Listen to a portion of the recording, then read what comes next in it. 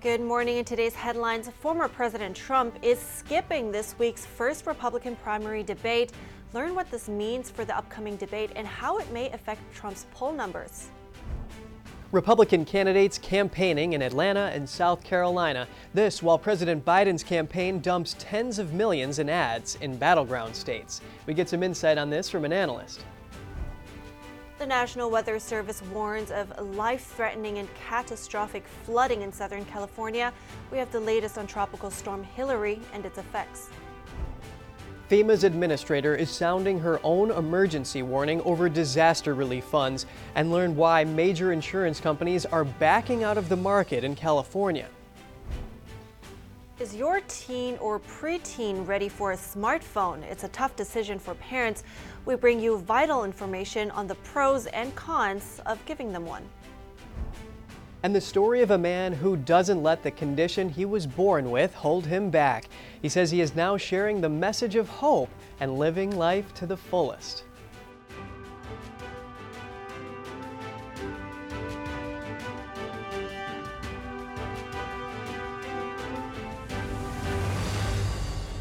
Good morning. Welcome to NTD. I'm Kevin Hogan. Good morning, everyone. I'm Evelyn Lee. Today is Monday, August 21st. And topping the news today is former President Trump. And we have a little follow-up for you. If you remember, we broadcast allegations by former New York Lieutenant Governor Betsy McCoy that Special Counsel Jack Smith is using legal trickery and lies to set up an unfair trial for Trump. That's right, and we reached out to the special counsel's office and they declined to comment. But going into the news now, the first Republican primary debate is this week, Wednesday. Former President Trump says he won't be attending. The 2024 presidential candidate has floated the idea of skipping the GOP debates due to his lead in the polls. The frontrunner for the Republican nomination confirmed the decision on social media yesterday. 9 candidates qualified for the first debate. A CBS poll from Sunday shows Trump as a preferred candidate for 62% of Republican voters. Florida Governor Ron DeSantis came in at 16%. All other candidates had less than 10% support.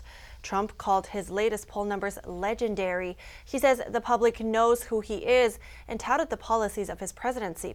He says it didn't make sense to give his GOP rivals a chance to attack him because of his sizable lead.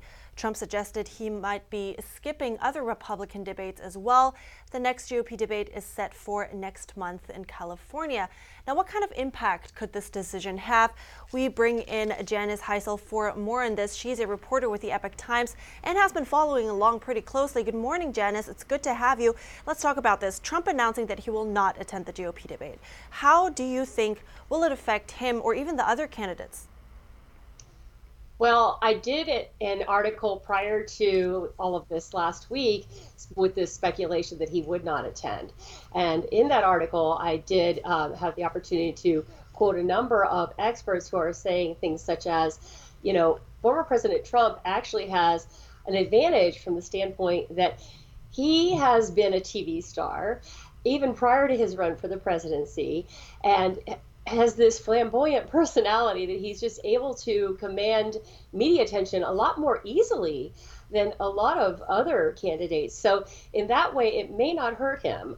However, it still is possible. We don't know how voters will react. We don't know what is going to happen on that stage when he is not there. He will be there in spirit, so to speak, though, because he is sure to come up as a topic. Now, that's a good point because debates increasingly become a media event, right?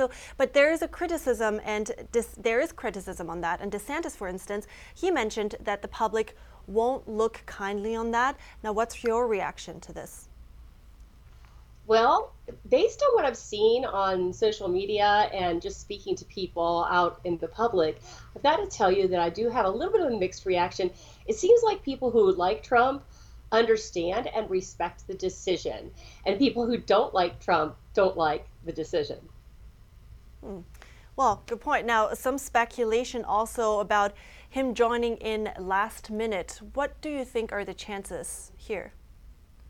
I don't think there's a good chance of that at all. And there was a rumor that was reported widely in some other media earlier that he would be appearing with Tucker Carlson, the former Fox News star.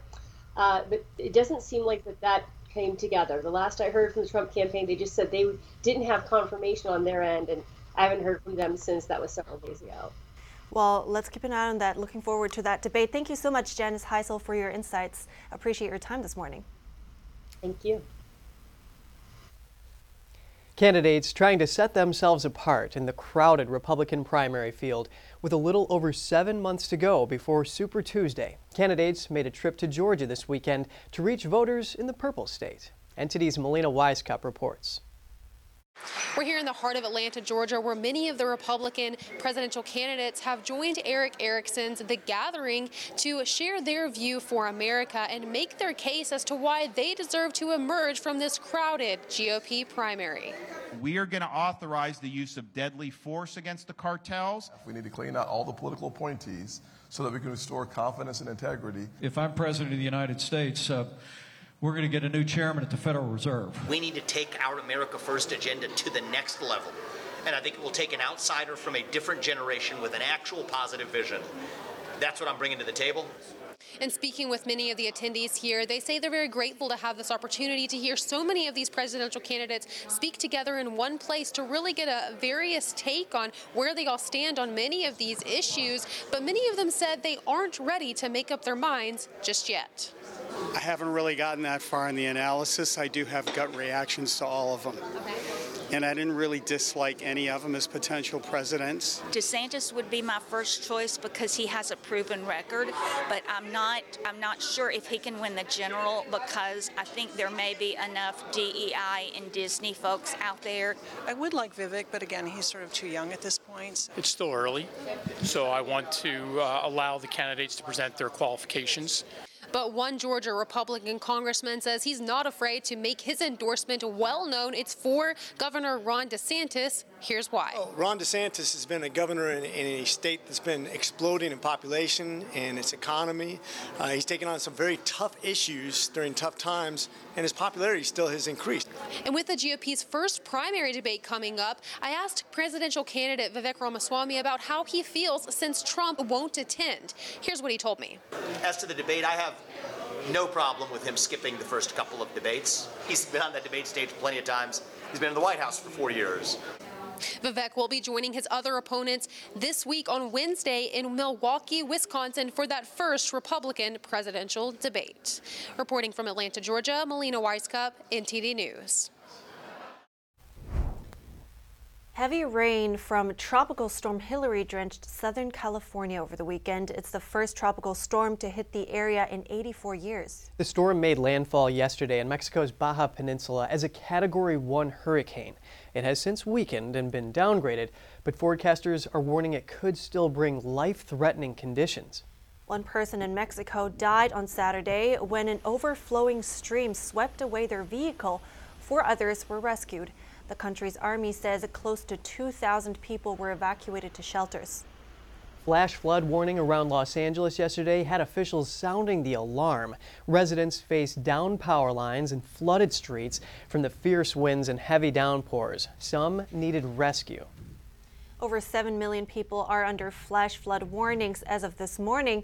The storm is forecast to keep moving north through California and over central Nevada today. The National Weather Service cautioned that lives and property are in great danger. It says areas that don't normally experience flash flooding will flood. San Diego and Los Angeles schools canceled Monday classes today. NTD's Jeremy Sandberg has more on the storm and its effects. A deluge of rainfall and floods in Las Vegas on Sunday. California Governor Gavin Newsom and Nevada Governor Joe Lombardo both declared a state of emergency on Saturday. Portions of the road in Santa Clarita were washed out. Some residents in Victorville decided to play it safe and evacuate as waters inched closer to their home. Lives can't be replaced, material objects can. And it's better to just replace the house, fix whatever gets damaged, than risking somebody drowning over something that's avoidable. People in the desert town of Rancho Mirage, close to Palm Springs, called the amount of water unprecedented. It's quite amazing. I've never seen anything like this. We've had storms before, but never anything quite this windy and rainy at the same time. Authorities closed the part of Interstate 8 due to rock slides. Eyewitness video captured boulders blocking part of a road in the southern part of the state. Meteorologists anticipate Hilary could rank among the most rain-laden tropical cyclones recorded. Forecasters say mountain and desert areas could get 5 to 10 inches of rain, as much as the deserts usually get in a year. The storm could potentially be the first tropical system on record to strike Nevada. It could also wreak havoc further north. Rainfall up to 5 inches is possible across parts of Oregon and Idaho through Tuesday morning. A hurricane specialist with the National Hurricane Center said the storm should become a post-tropical cyclone sometime Monday as it loses a well-defined center. It's warning of the danger of flash floods despite the storm weakening. We continue to be very concerned about the potential for life-threatening flash flooding, potentially catastrophic impacts. The Hurricane Center says a storm system in the Atlantic became Tropical Storm Emily on Sunday, and Tropical Storm Franklin formed in the eastern Caribbean. Tropical storm watches for the southern coasts of Haiti and the Dominican Republic were also issued. Jeremy Sandberg, NTD News. Southern California got another unpleasant surprise yesterday afternoon. A 5.1 magnitude earthquake hit Ojai. That's about 80 miles northwest of downtown LA. At least 2 smaller aftershocks followed the quake. No major damage or injuries were reported. And up next, we have an election roundup for you. Find out some ideas proposed by GOP candidates, including disbanding the FBI and a new massive ad push by the Biden campaign. And President Biden is set to visit Maui today following the devastating fires. Biden's visit comes after he faced criticism over his response and lack of investigation into the cause of the fires. That's after the break.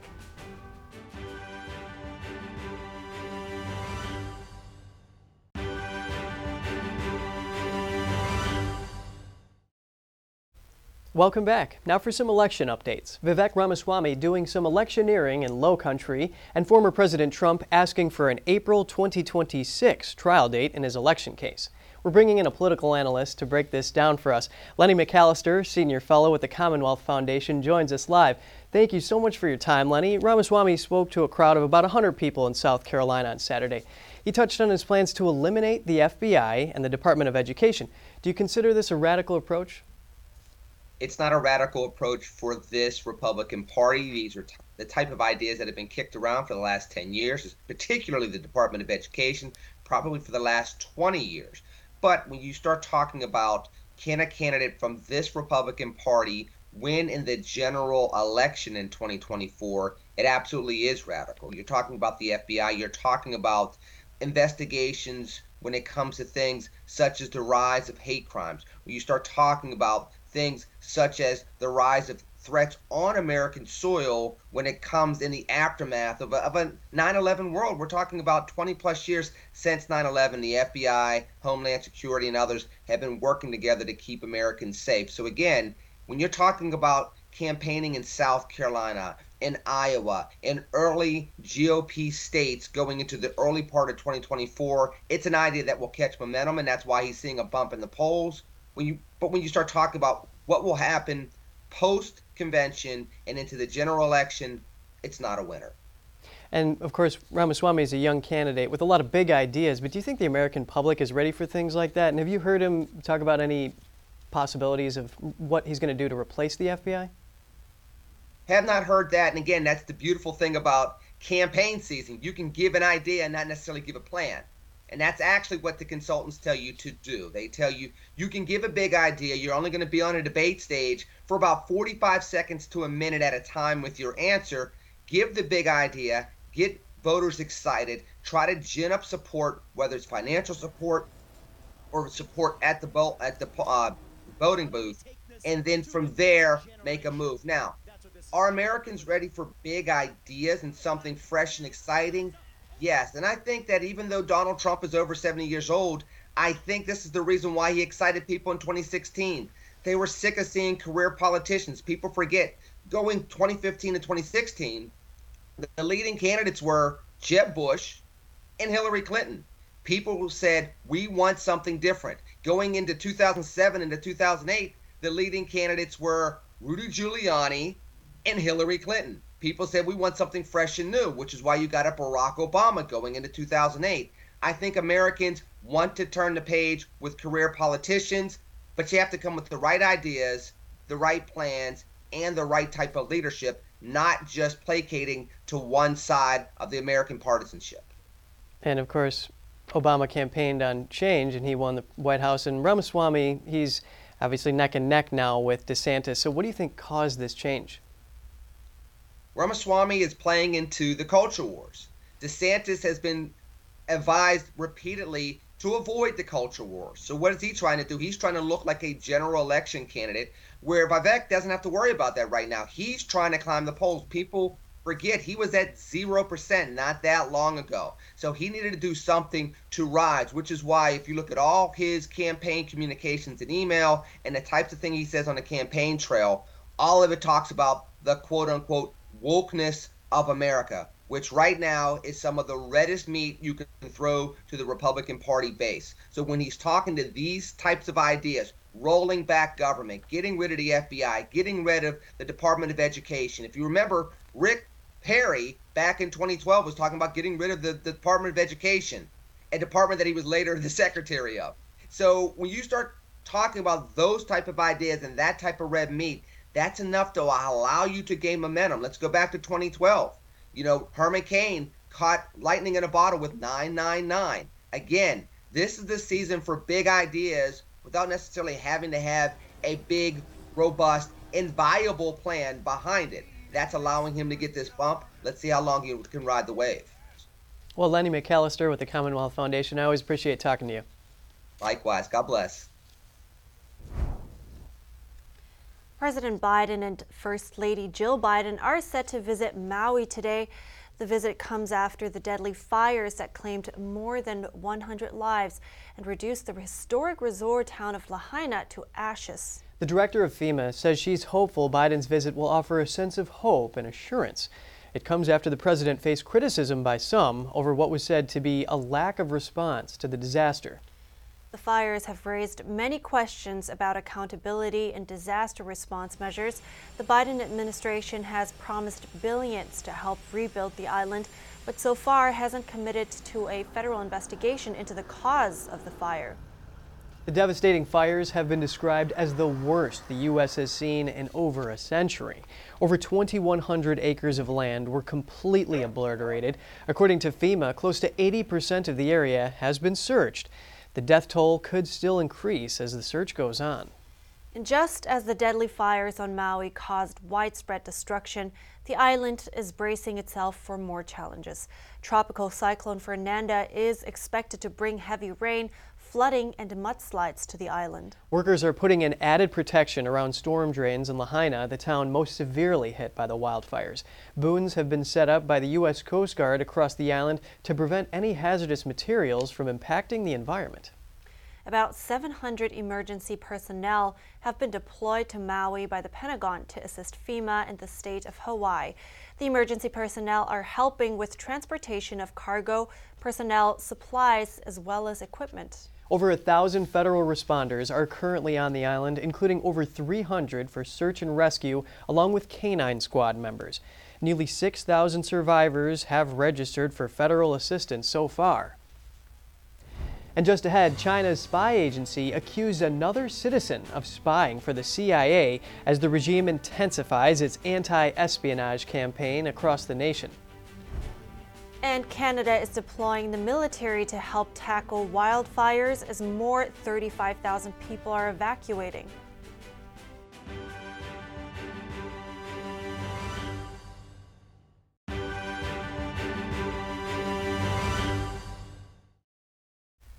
Good to have you back. Beijing is ramping up espionage crackdown, targeting so-called spies for the U.S. The regime said today it's investigating a 39-year-old ministry official who allegedly informed the CIA in exchange for money. That's the regime's second high-profile espionage claim this month. Beijing claimed that the Chinese national was recruited by the CIA while studying in Japan. The statement came just 10 days after a similar case involving a military-industrial group worker.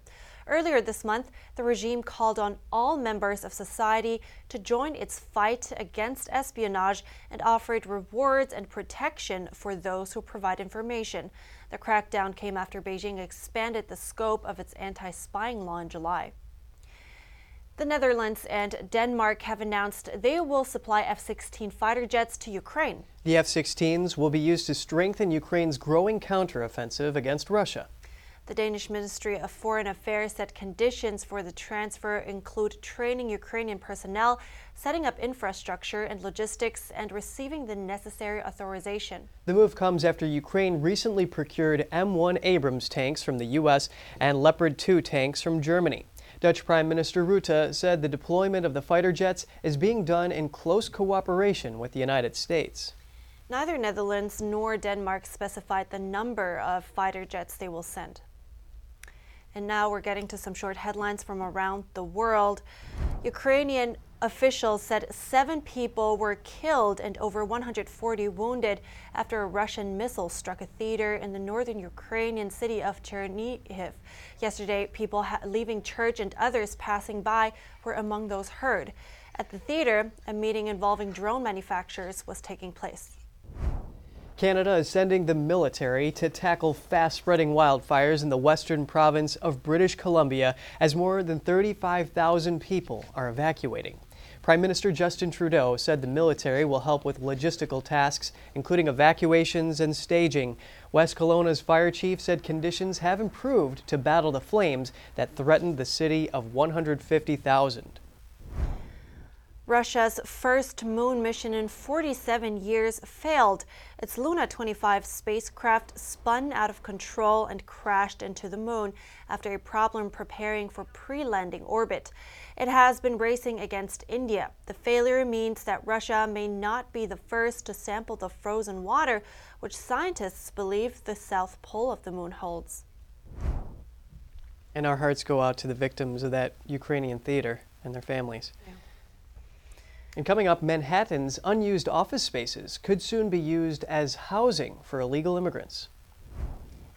And the head of FEMA is sounding an alarm that disaster funds could dry up within weeks. In the midst of wildfire season, more and more insurance companies are leaving California. Hear what one expert says is behind the exodus when we come back.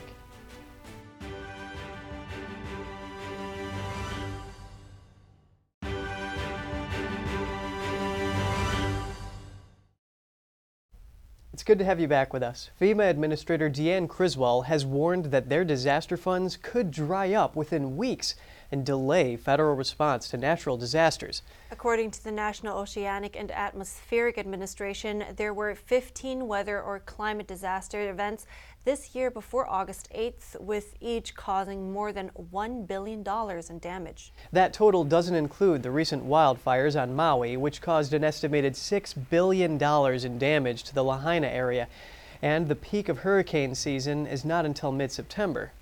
President Biden recently asked Congress for $12 billion in funding to replenish FEMA's disaster fund. Criswell said even that money may not be enough and would only cover some of the immediate needs to get through this fiscal year. Yeah, they definitely have to get that resources to the people in Hawaii. Yeah, so incredibly important, right? People are suffering. Yeah. And Criswell says they are monitoring the situation day by day as September approaches.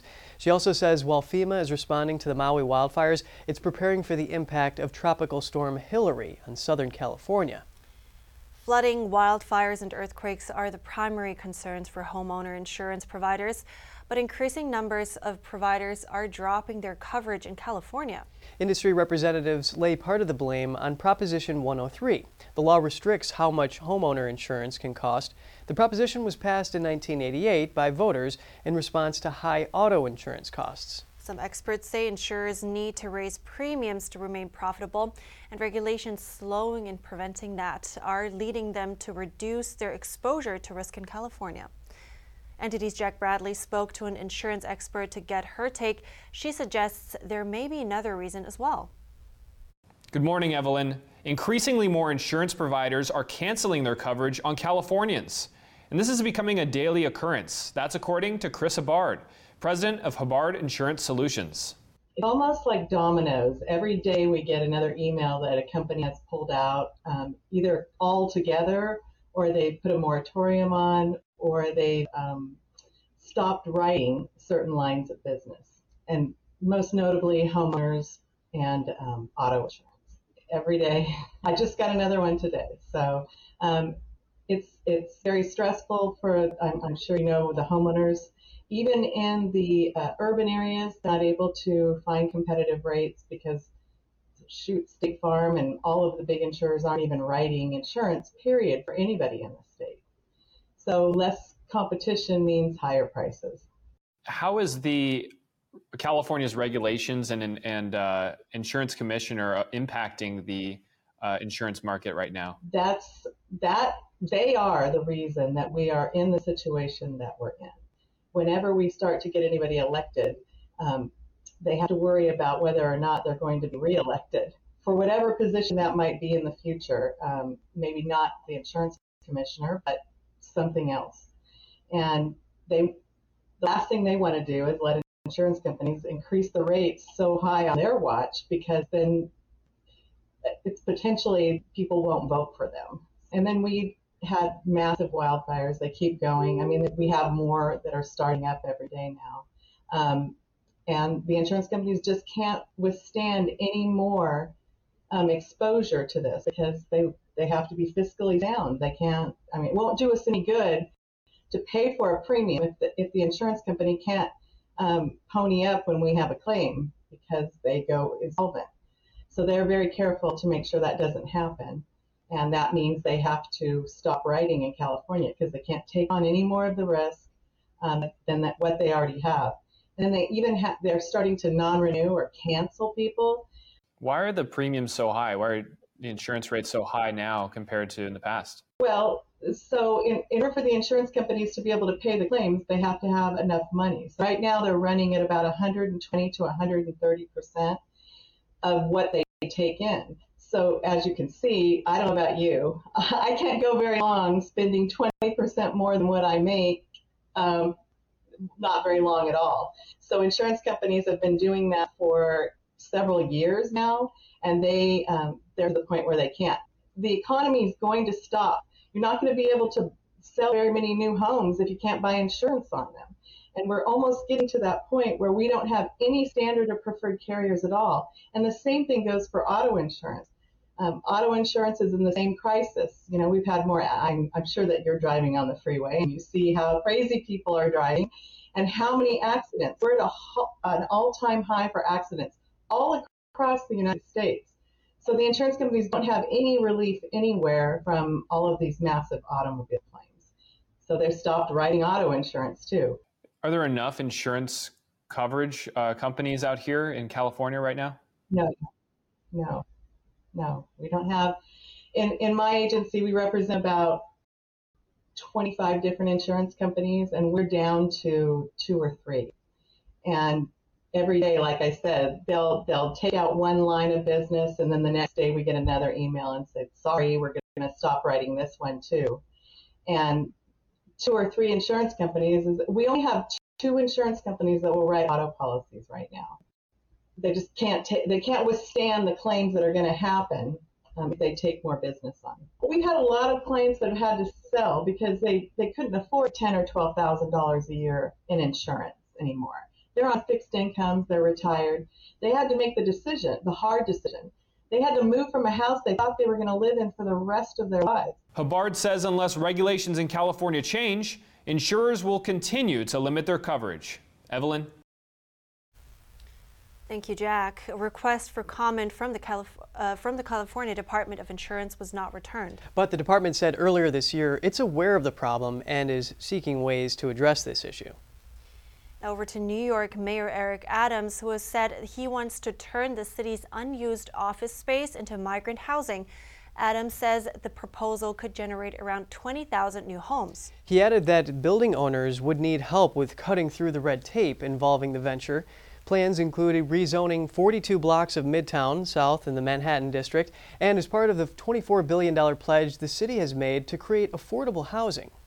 The move comes after another proposal by Adams last week to house migrants in shuttered prisons.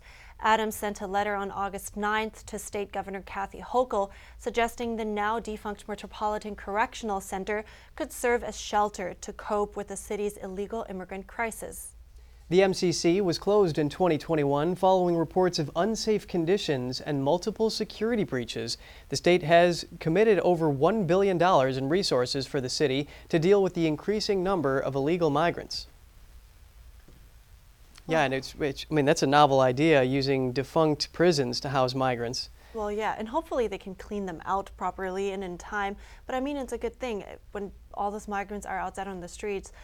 They're also very vulnerable for human traffickers, right? Right. And well, and the question is, what do you do when all the defunct prisons and all the schools and everything are all used up housing these migrants? That's when, obviously the federal level has to take a role in that. Well, let's see how this will play out. Now, coming up, electric cars are breaking sales records recently. We have more on the latest business news from NTD business host Don Ma. And we ask, when will your child be ready for a smartphone? Teens and tweens stand to gain a lot from them, but there are many risks. We bring you insight on how to approach this delicate topic. And the story of a man who doesn't let the condition he was born with hold him back. He says he's now sharing the message of hope and living life to the fullest.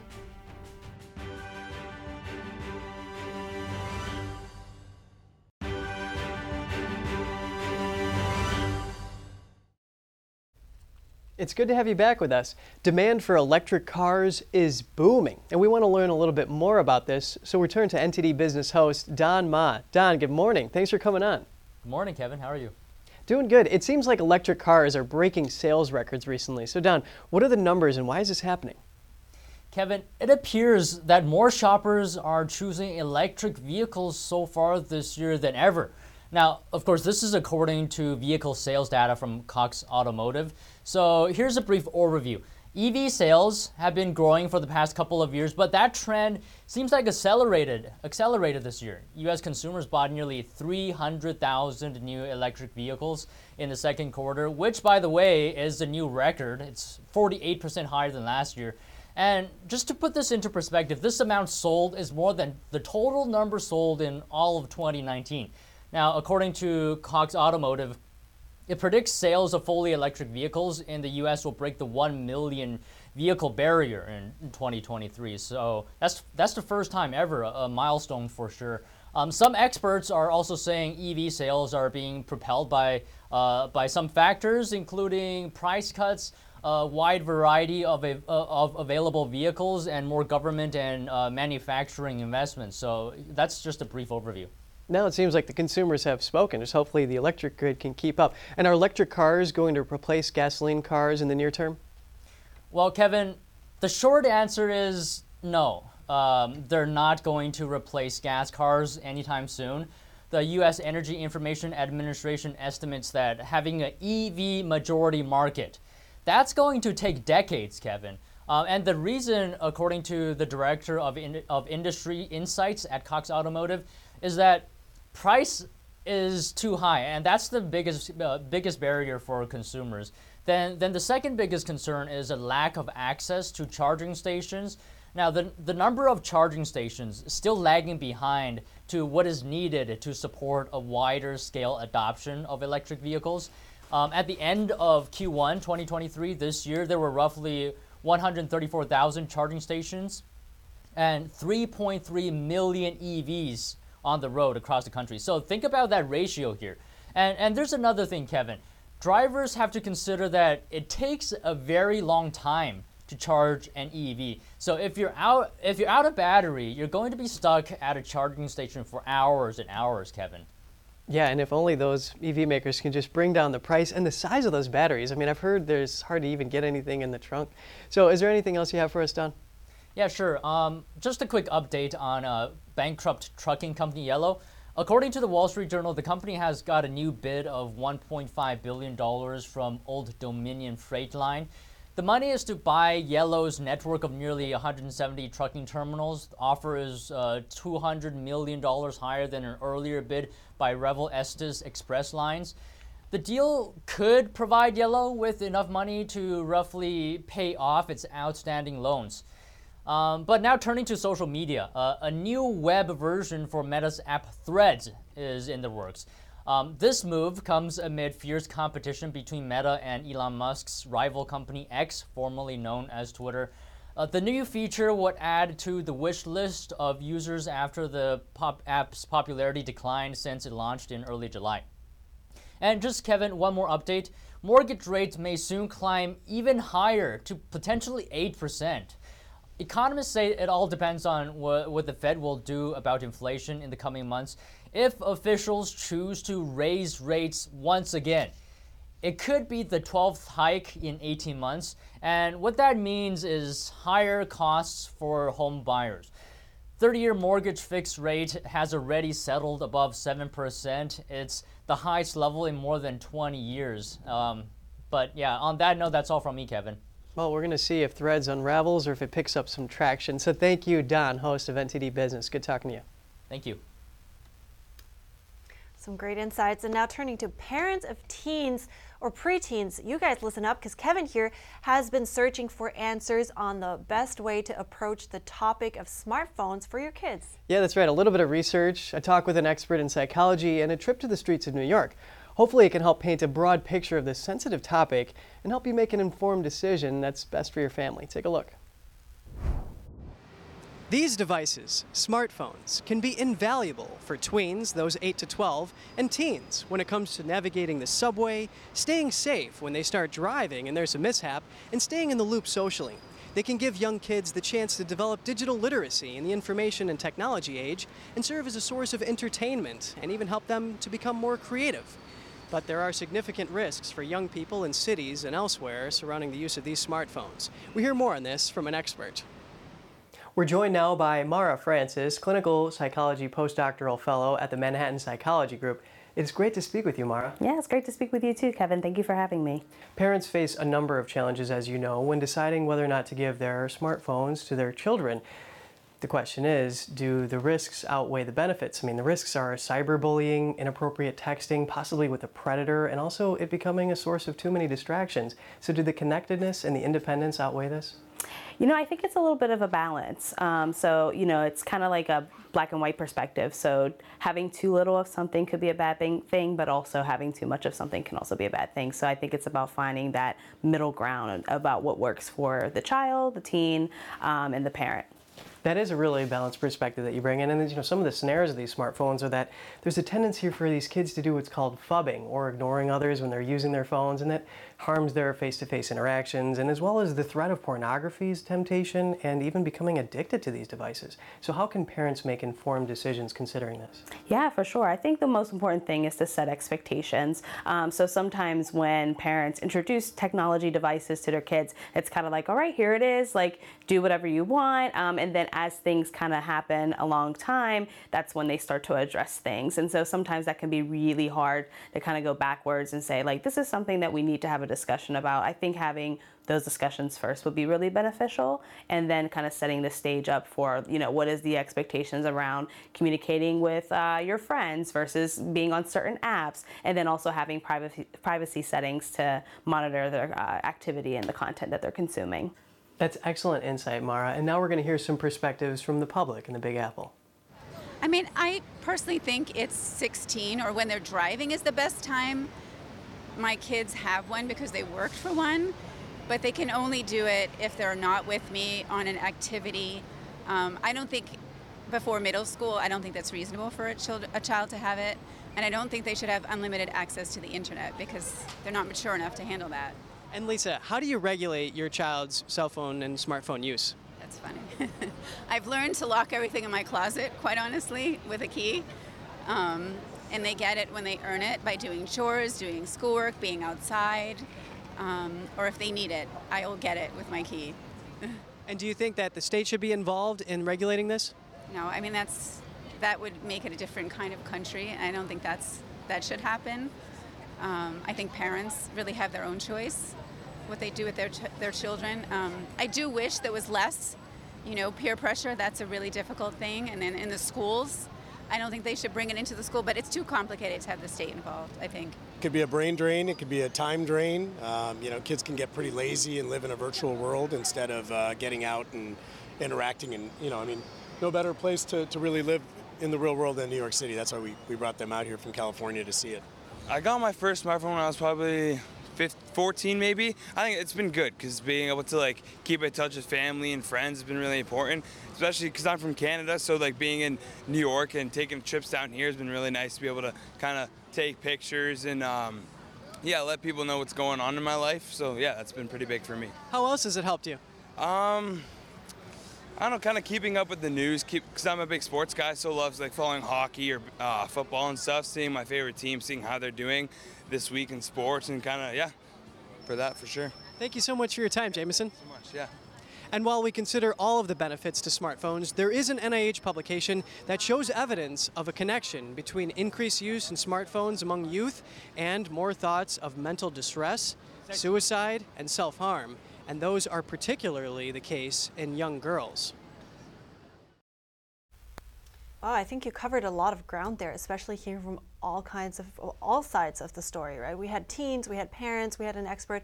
I think in the end, really, and we also heard a lot of the upsides. So I think in the end, really, what do you think? It comes down to a personal balance, right? Yes, it is a parent's decision, and they have to weigh this very carefully. And you know, people in cities, like city-dwelling teens, they can face increased peer pressure, like we heard the mother talking about, and also being bombarded with ads to get the latest gadget. And you know, Mara told me that these can present a greater risk to those teens living in these metropolitan areas. So something to consider as well.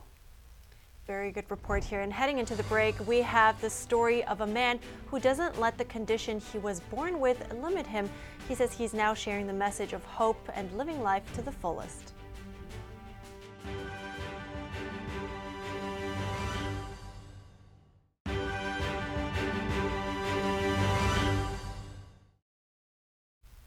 Good to have you back. We have the story of Jose Flores, who was diagnosed with spinal muscular atrophy as a child. Despite of what the doctors were telling him, he defied the odds. He shared an inspiring story about his struggle and how he refused to let it become his standard. Here's that interview. Because I thought that this condition that I was born with was, it was stopping me from doing all those things. But that was just my own limiting belief system, right? It was my own thoughts, and the story that I was telling myself was a polluted story. And so this is why I'm so passionate about sharing this message of hope, sharing this message of living life to the fullest and not letting your struggle become your standard. And it's because I've been through it, I've lived it, I've gone through it, and I've been able to overcome it. And that's not to say that today I still have my days or my moments where I'm overwhelmed, I'm frustrated, I'm not functioning at 100%. And that's okay. I want to let everybody know that's okay. But what's not okay is to let those moments turn into days and weeks and months and years. That's not okay. And so that's why I'm so passionate about spreading this message of hope and just letting the people know that no matter what their struggles are in life, we can still climb to the top. Right. And I am thankful for that you're doing this, because I think everybody needs that reminder also from time to time. And I think it's really fascinating, the mindset that you were able to keep, first of all. But also when you mentioned that you had all these thoughts of not being able to this or not being able to that, and even until today you have these kind of moments. Can you talk to me more about how you deal with these moments that you have? How do you let them not get the best of you? Yeah, negative thoughts are constantly trying to grab our attention or make us continue to be in a certain state of being. And the reality is that we have control over that. I like to say that I have SMA, which is spinal muscular atrophy. I have SMA, but SMA doesn't have me, which it used to have me for a long time until I kind of developed the mindset that it was just a small pivot and a small change of a paradigm shift in my thinking that said, okay, well, we know what you can't do. Well, what can you do? And then I just started focusing on that more instead of focusing on the negative. And so I think that if anyone that's watching this is going through a struggle right now, is having a moment of feeling down and out and not functioning at your maximum capacity, I want you to know that as long as you're able to increase your awareness, your level of awareness on why you're feeling the way you're feeling, right? Just the other day, I had a little moment. I was traveling for a speaking engagement in Utah, and we went to this one location, and that location wasn't accessible. It wasn't wheelchair accessible. And so I kind of got upset. I was getting overwhelmed and frustrated. And I started kind of going down this little path of why we're in America. Why isn't this accessible? Why? And I'm thinking about all these things, and all these negative thoughts started rushing my mind. And I was like, well, you know what? What am I complaining about? I'm in Utah. Look at all these mountains. Look at how beautiful this is. Just the fact that I'm able to travel to this destination and witness and experience this moment, it was so amazing. And then once I started just really quickly changing my thought process, my whole attitude changed with it completely right away, immediately, really. And so if you're able to do that and understand that when you're having those moments throughout your life, just start to put yourself in an attitude of gratitude. That's awesome. And I think one lesson that I just took away from your story is that sometimes, and I'm sure a lot of people are guilty of it, me too, that sometimes we're so consumed in complaining about something or pointing fingers that maybe we forget about the power we have in ourselves to overcome that adversity. So thanks for sharing that story. And also, I want to talk to you about your book, Don't Let Struggle Become Your Standard. Tell me a little more what your what the topic is there, and what is there any other life lesson in there that you would want people to take away from? I was even just telling my mom this the other day because she was over my house helping me. I was like, well, there's only two options. I can either be positive and look at the bright side of things, or I can be depressed and bitter. Those are the only two options when life happens to us. And so I chose to be positive and look at the bright side of things. And because when you think about it, it takes more work to be depressed and bitter and miserable than it does to be happy. It's almost like, you know, when you're thinking about those type of things, when you go through a struggle, right? A lot of times people will just settle for what happens to them, and they'll just park there their whole lives, and they have that whole woe is me mentality and that whole woe is me attitude, and they'll just settle for what life has given them. But when you can understand that you don't have to settle right there, right? You don't have to park on that speed bump. You can keep moving forward and living the life of your dreams. That changes the way you start to think about life. So I wanted to write this book to let the world know that we're all going to go through a struggle. You've either gone through a struggle, you're either in a struggle, or you're headed towards a struggle, because struggle in life is inevitable, but being defeated by them is optional. Profound words, and I'm taking one quote especially with me. It takes more work to be depressed and bitter. I think that's so true. Thank you so much, Jose Flores, for sharing all this. I appreciate it. Thank you. It's my pleasure. You know, I think it's really great that he just does not let his illness define him. Yeah, and it's so hard. I think, you know, changing an attitude in an adverse situation, it sounds like a small thing, and it sounds like, you know, oh, you just flip a switch and then you change your attitude, but it's so hard, but it's so rewarding. Yeah, so looking at the positives can really change this situation.